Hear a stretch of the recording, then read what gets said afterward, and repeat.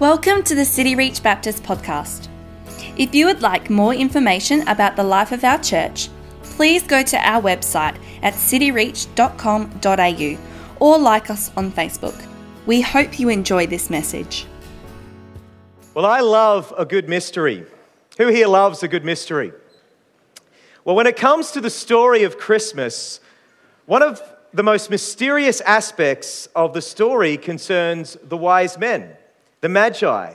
Now, we've become so used to seeing the wise men in Christmas plays and, of course, singing about them in the famous Christmas carol, We Three Kings, that we miss the essential mystery that surrounds them. I mean, their story is only recorded in Matthew's Gospel, and it flies in Matthew chapter 2 and verse 1, and then mysteriously these characters fly out in verse 12 of the same chapter, never to appear again. So this Christmas Eve, I want to unwrap the mystery of the Magi. That's right, I want to unwrap the mystery of the Magi. I want to look at who they were. Secondly, what was the star that guided them? And finally, the gifts. What were their significance? So who were the Magi? The star that guided them, what was that all about? And finally, the gifts. What were their significance? Well, first, let's look at the Magi. Who were they?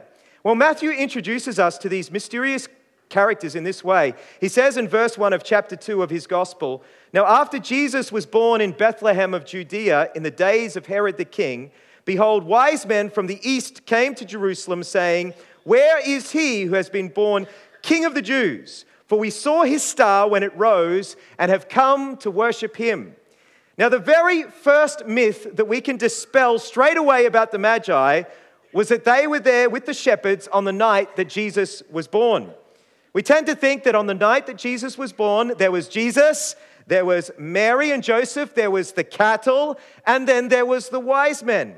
Yet in this text, you can clearly see that it says that it was after Jesus was born in Bethlehem that wise men from the east came from Jerusalem. So they were not there that very first night that Jesus was born. I know it makes for a great nativity setting on the mantle, but it is not historically true. They were not there the very first night that Jesus was born. But if they didn't arrive that very first night that Jesus was born, when did they arrive? Well, no one really knows. It might have been the next day. It may have been a few months later. Some people think over a year later. One hint that we're given in the text is that when they do arrive in verse 11, Jesus is with his mother in a house in Bethlehem, so they're no longer in a stable, they're now in a house at least. The Eastern Orthodox tradition, they have a tradition that the wise men came 12 days after Christmas on January the 6th. And this is where you probably have heard of the story, the 12 days of Christmas. You know, have you heard of that famous story, the 12 days of Christmas? On the first day of Christmas, my true love gave to me. That's right. And then the song details all of these other gifts that were given. You see, traditionally, the 12 days of Christmas start on December the 25th, and they run right through to January the 6th, which is Epiphany, the day of the appearing of Jesus to the Gentiles. But that's only tradition. And these wise men, as we said, they could have arrived any time, but the only time that they didn't arrive was on the very night that Jesus was born. Further, another myth that needs to be busted straight away about the wise men is the number of wise men. We tend to think that there was only 3. And the idea of there being 3 wise men comes from the fact that later in the story there are 3 gifts: gold, frankincense, and myrrh. And so most of the pictures of the wise men are these kings that are dressed up in medieval garb and crossing the deserts. You know, tradition says that their names were Melchinon and Balthazar and Gaspar. And according to one report, one of them was an Ethiopian, one of them was an Indian, and one of them was Greek. It's also been claimed that they were all baptized by the Apostle Thomas. And a bishop in the 12th century, actually, he claimed to have found their skulls. Apparently, you can go to like a cathedral in Cologne, Germany, and you can find relics from the wise men. But that is also all just myth. It's all just conjecture. You see, nothing could be further from reality. There is no way that these magi traveled 1,000 kilometers across the desert by themselves. In those days, the only way that you traveled across the desert was in a large caravan of camels. At minimum, they would have brought with them a full military escort. So the total party would have been over 300 men. So there were not 3, but probably 300. So this is busted as well.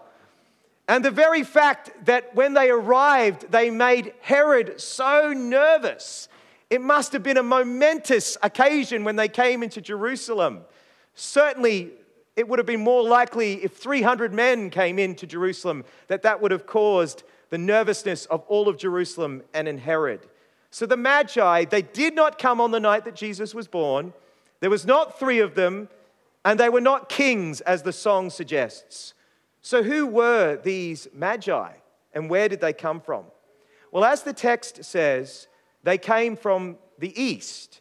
East of Jerusalem is Persia, and it's interesting that the term Magi is a Persian word, and it's used to describe a special class of priests in the Persian Empire.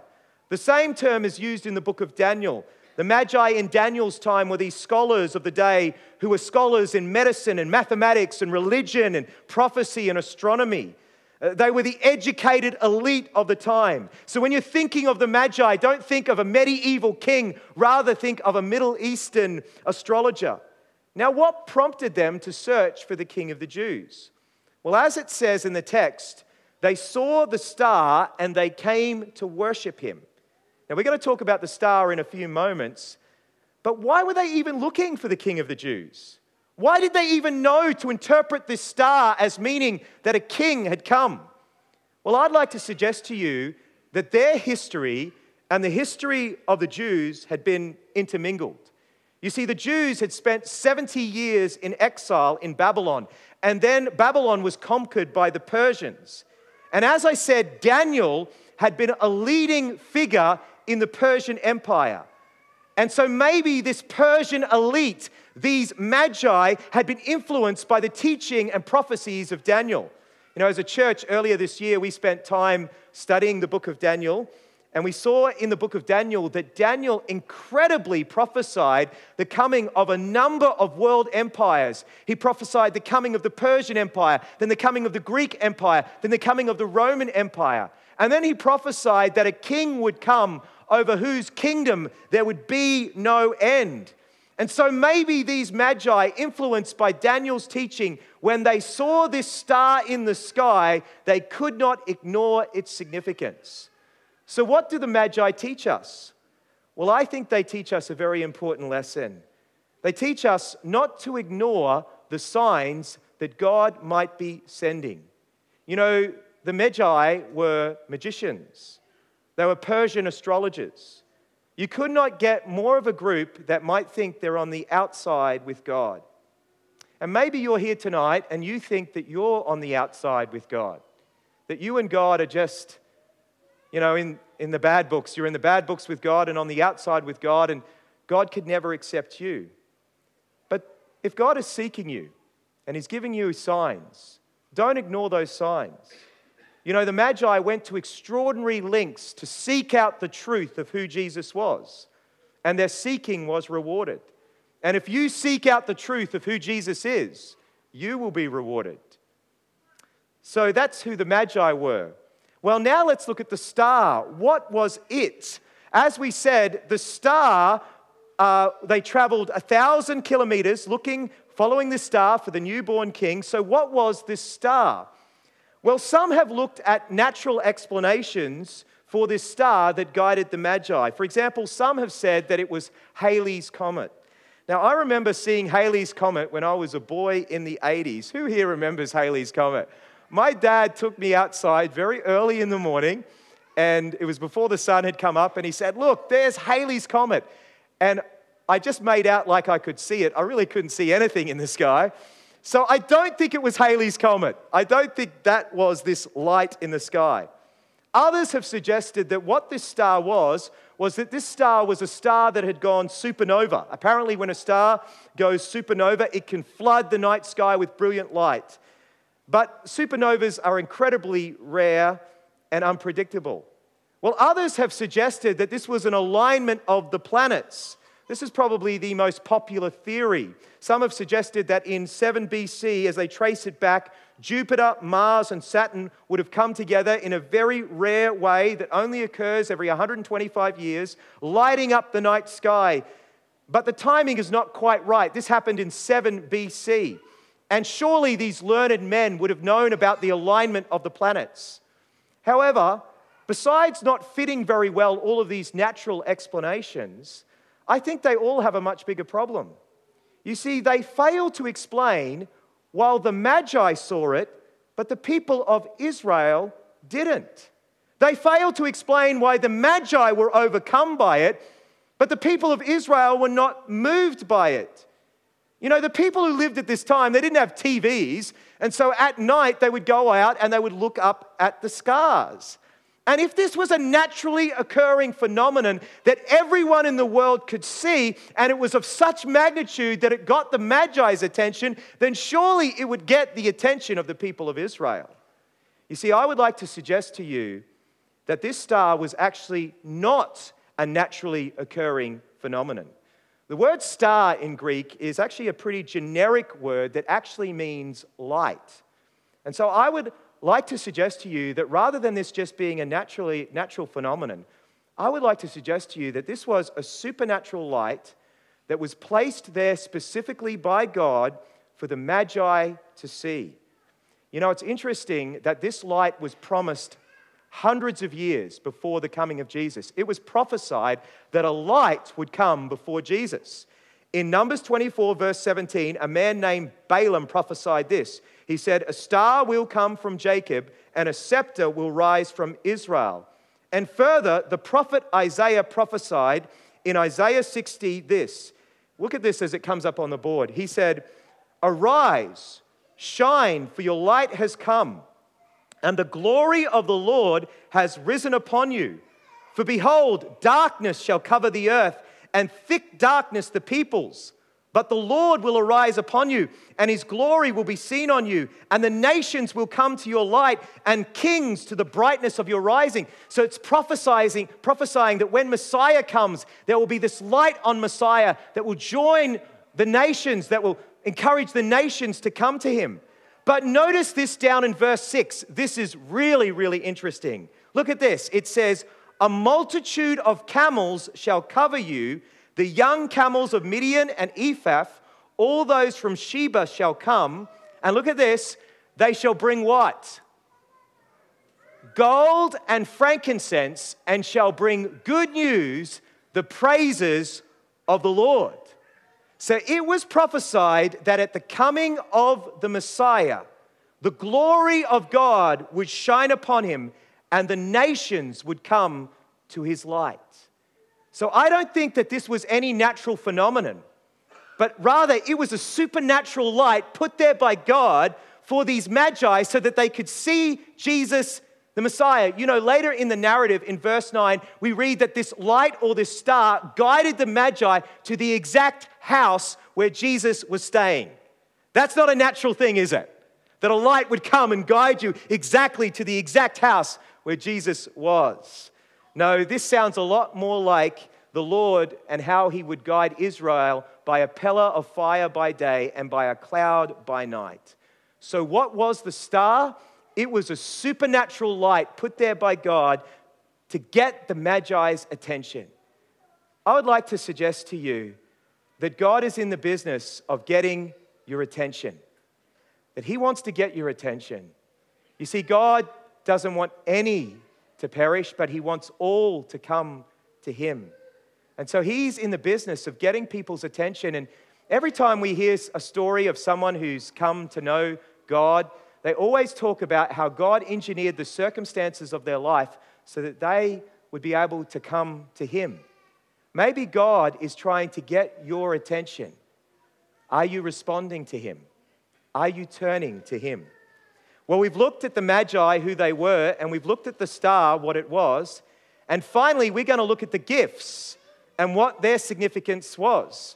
So in the story, the Magi, they come to Jerusalem and they ask, Where is he who has been born King of the Jews? And we read this in verse 3, that when Herod the king heard this, he was troubled, and all Jerusalem with him. Now, the reason that Herod was troubled was because he was the king. And this newborn king was questioning his authority and challenging his authority. You know, that's why people are today disturbed by Jesus. Because Jesus, he doesn't just come into our lives, but he comes to be king of our lives.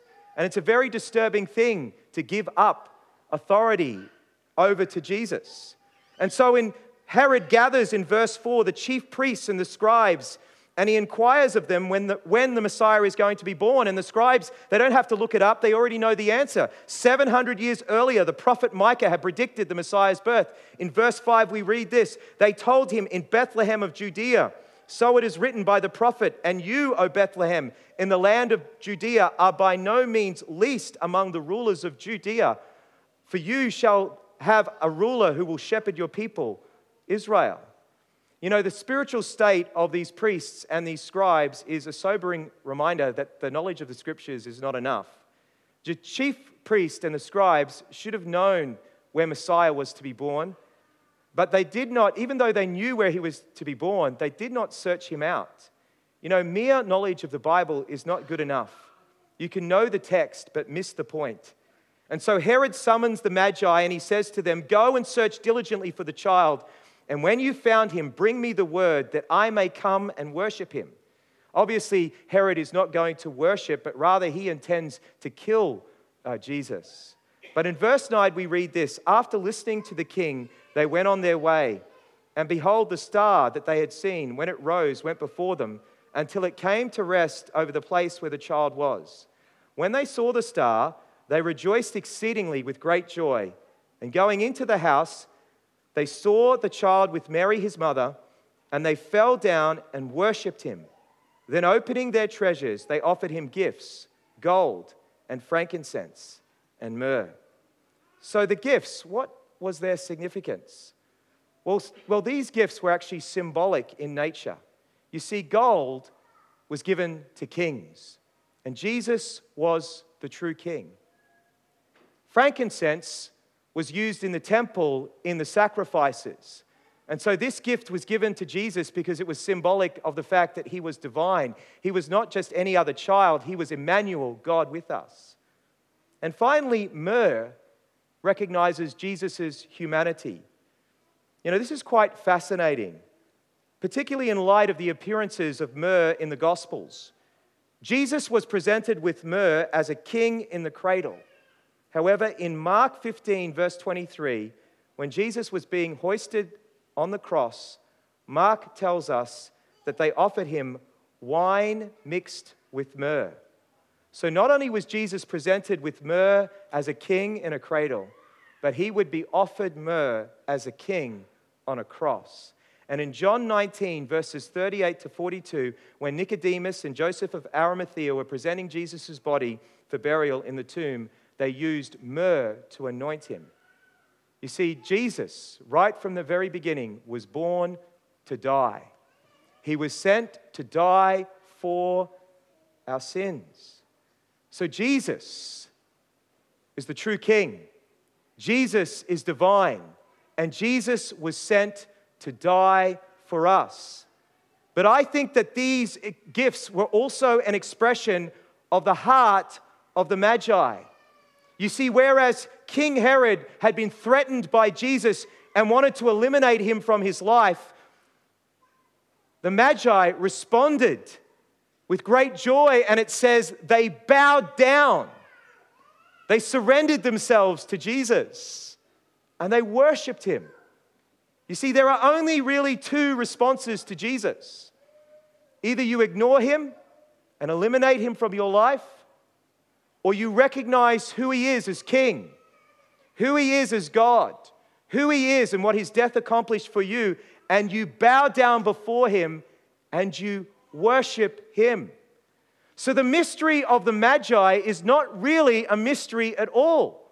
Who were these Magi? They were people like you and me, people who need Jesus. What was the star? It was God's means of showing them the identity of Jesus. And what were the gifts? The gifts demonstrate who Jesus is and how we should respond to Jesus. How should we respond to Jesus? By bowing down and worshiping him as King and as Lord. Well, this Christmas, maybe you need to bow down and worship Jesus as King and Lord of your life. Let me pray. Lord, we thank you so much for the message of the Magi. We thank you that they demonstrate to us the amazing grace, your amazing grace. They're people just like us who need you. And we thank you that you came to rescue all people through your Son, Jesus. And I pray for anyone here tonight who is investigating and just you're seeking to get their attention. I pray that they would turn to you and seek you out like these Magi did. Because the promise is that if we seek you, we will actually find you if we seek you with all our heart. Thank you for the message of Christmas, and thank you for the joy that it brings into our lives. In Jesus' name we pray. Amen.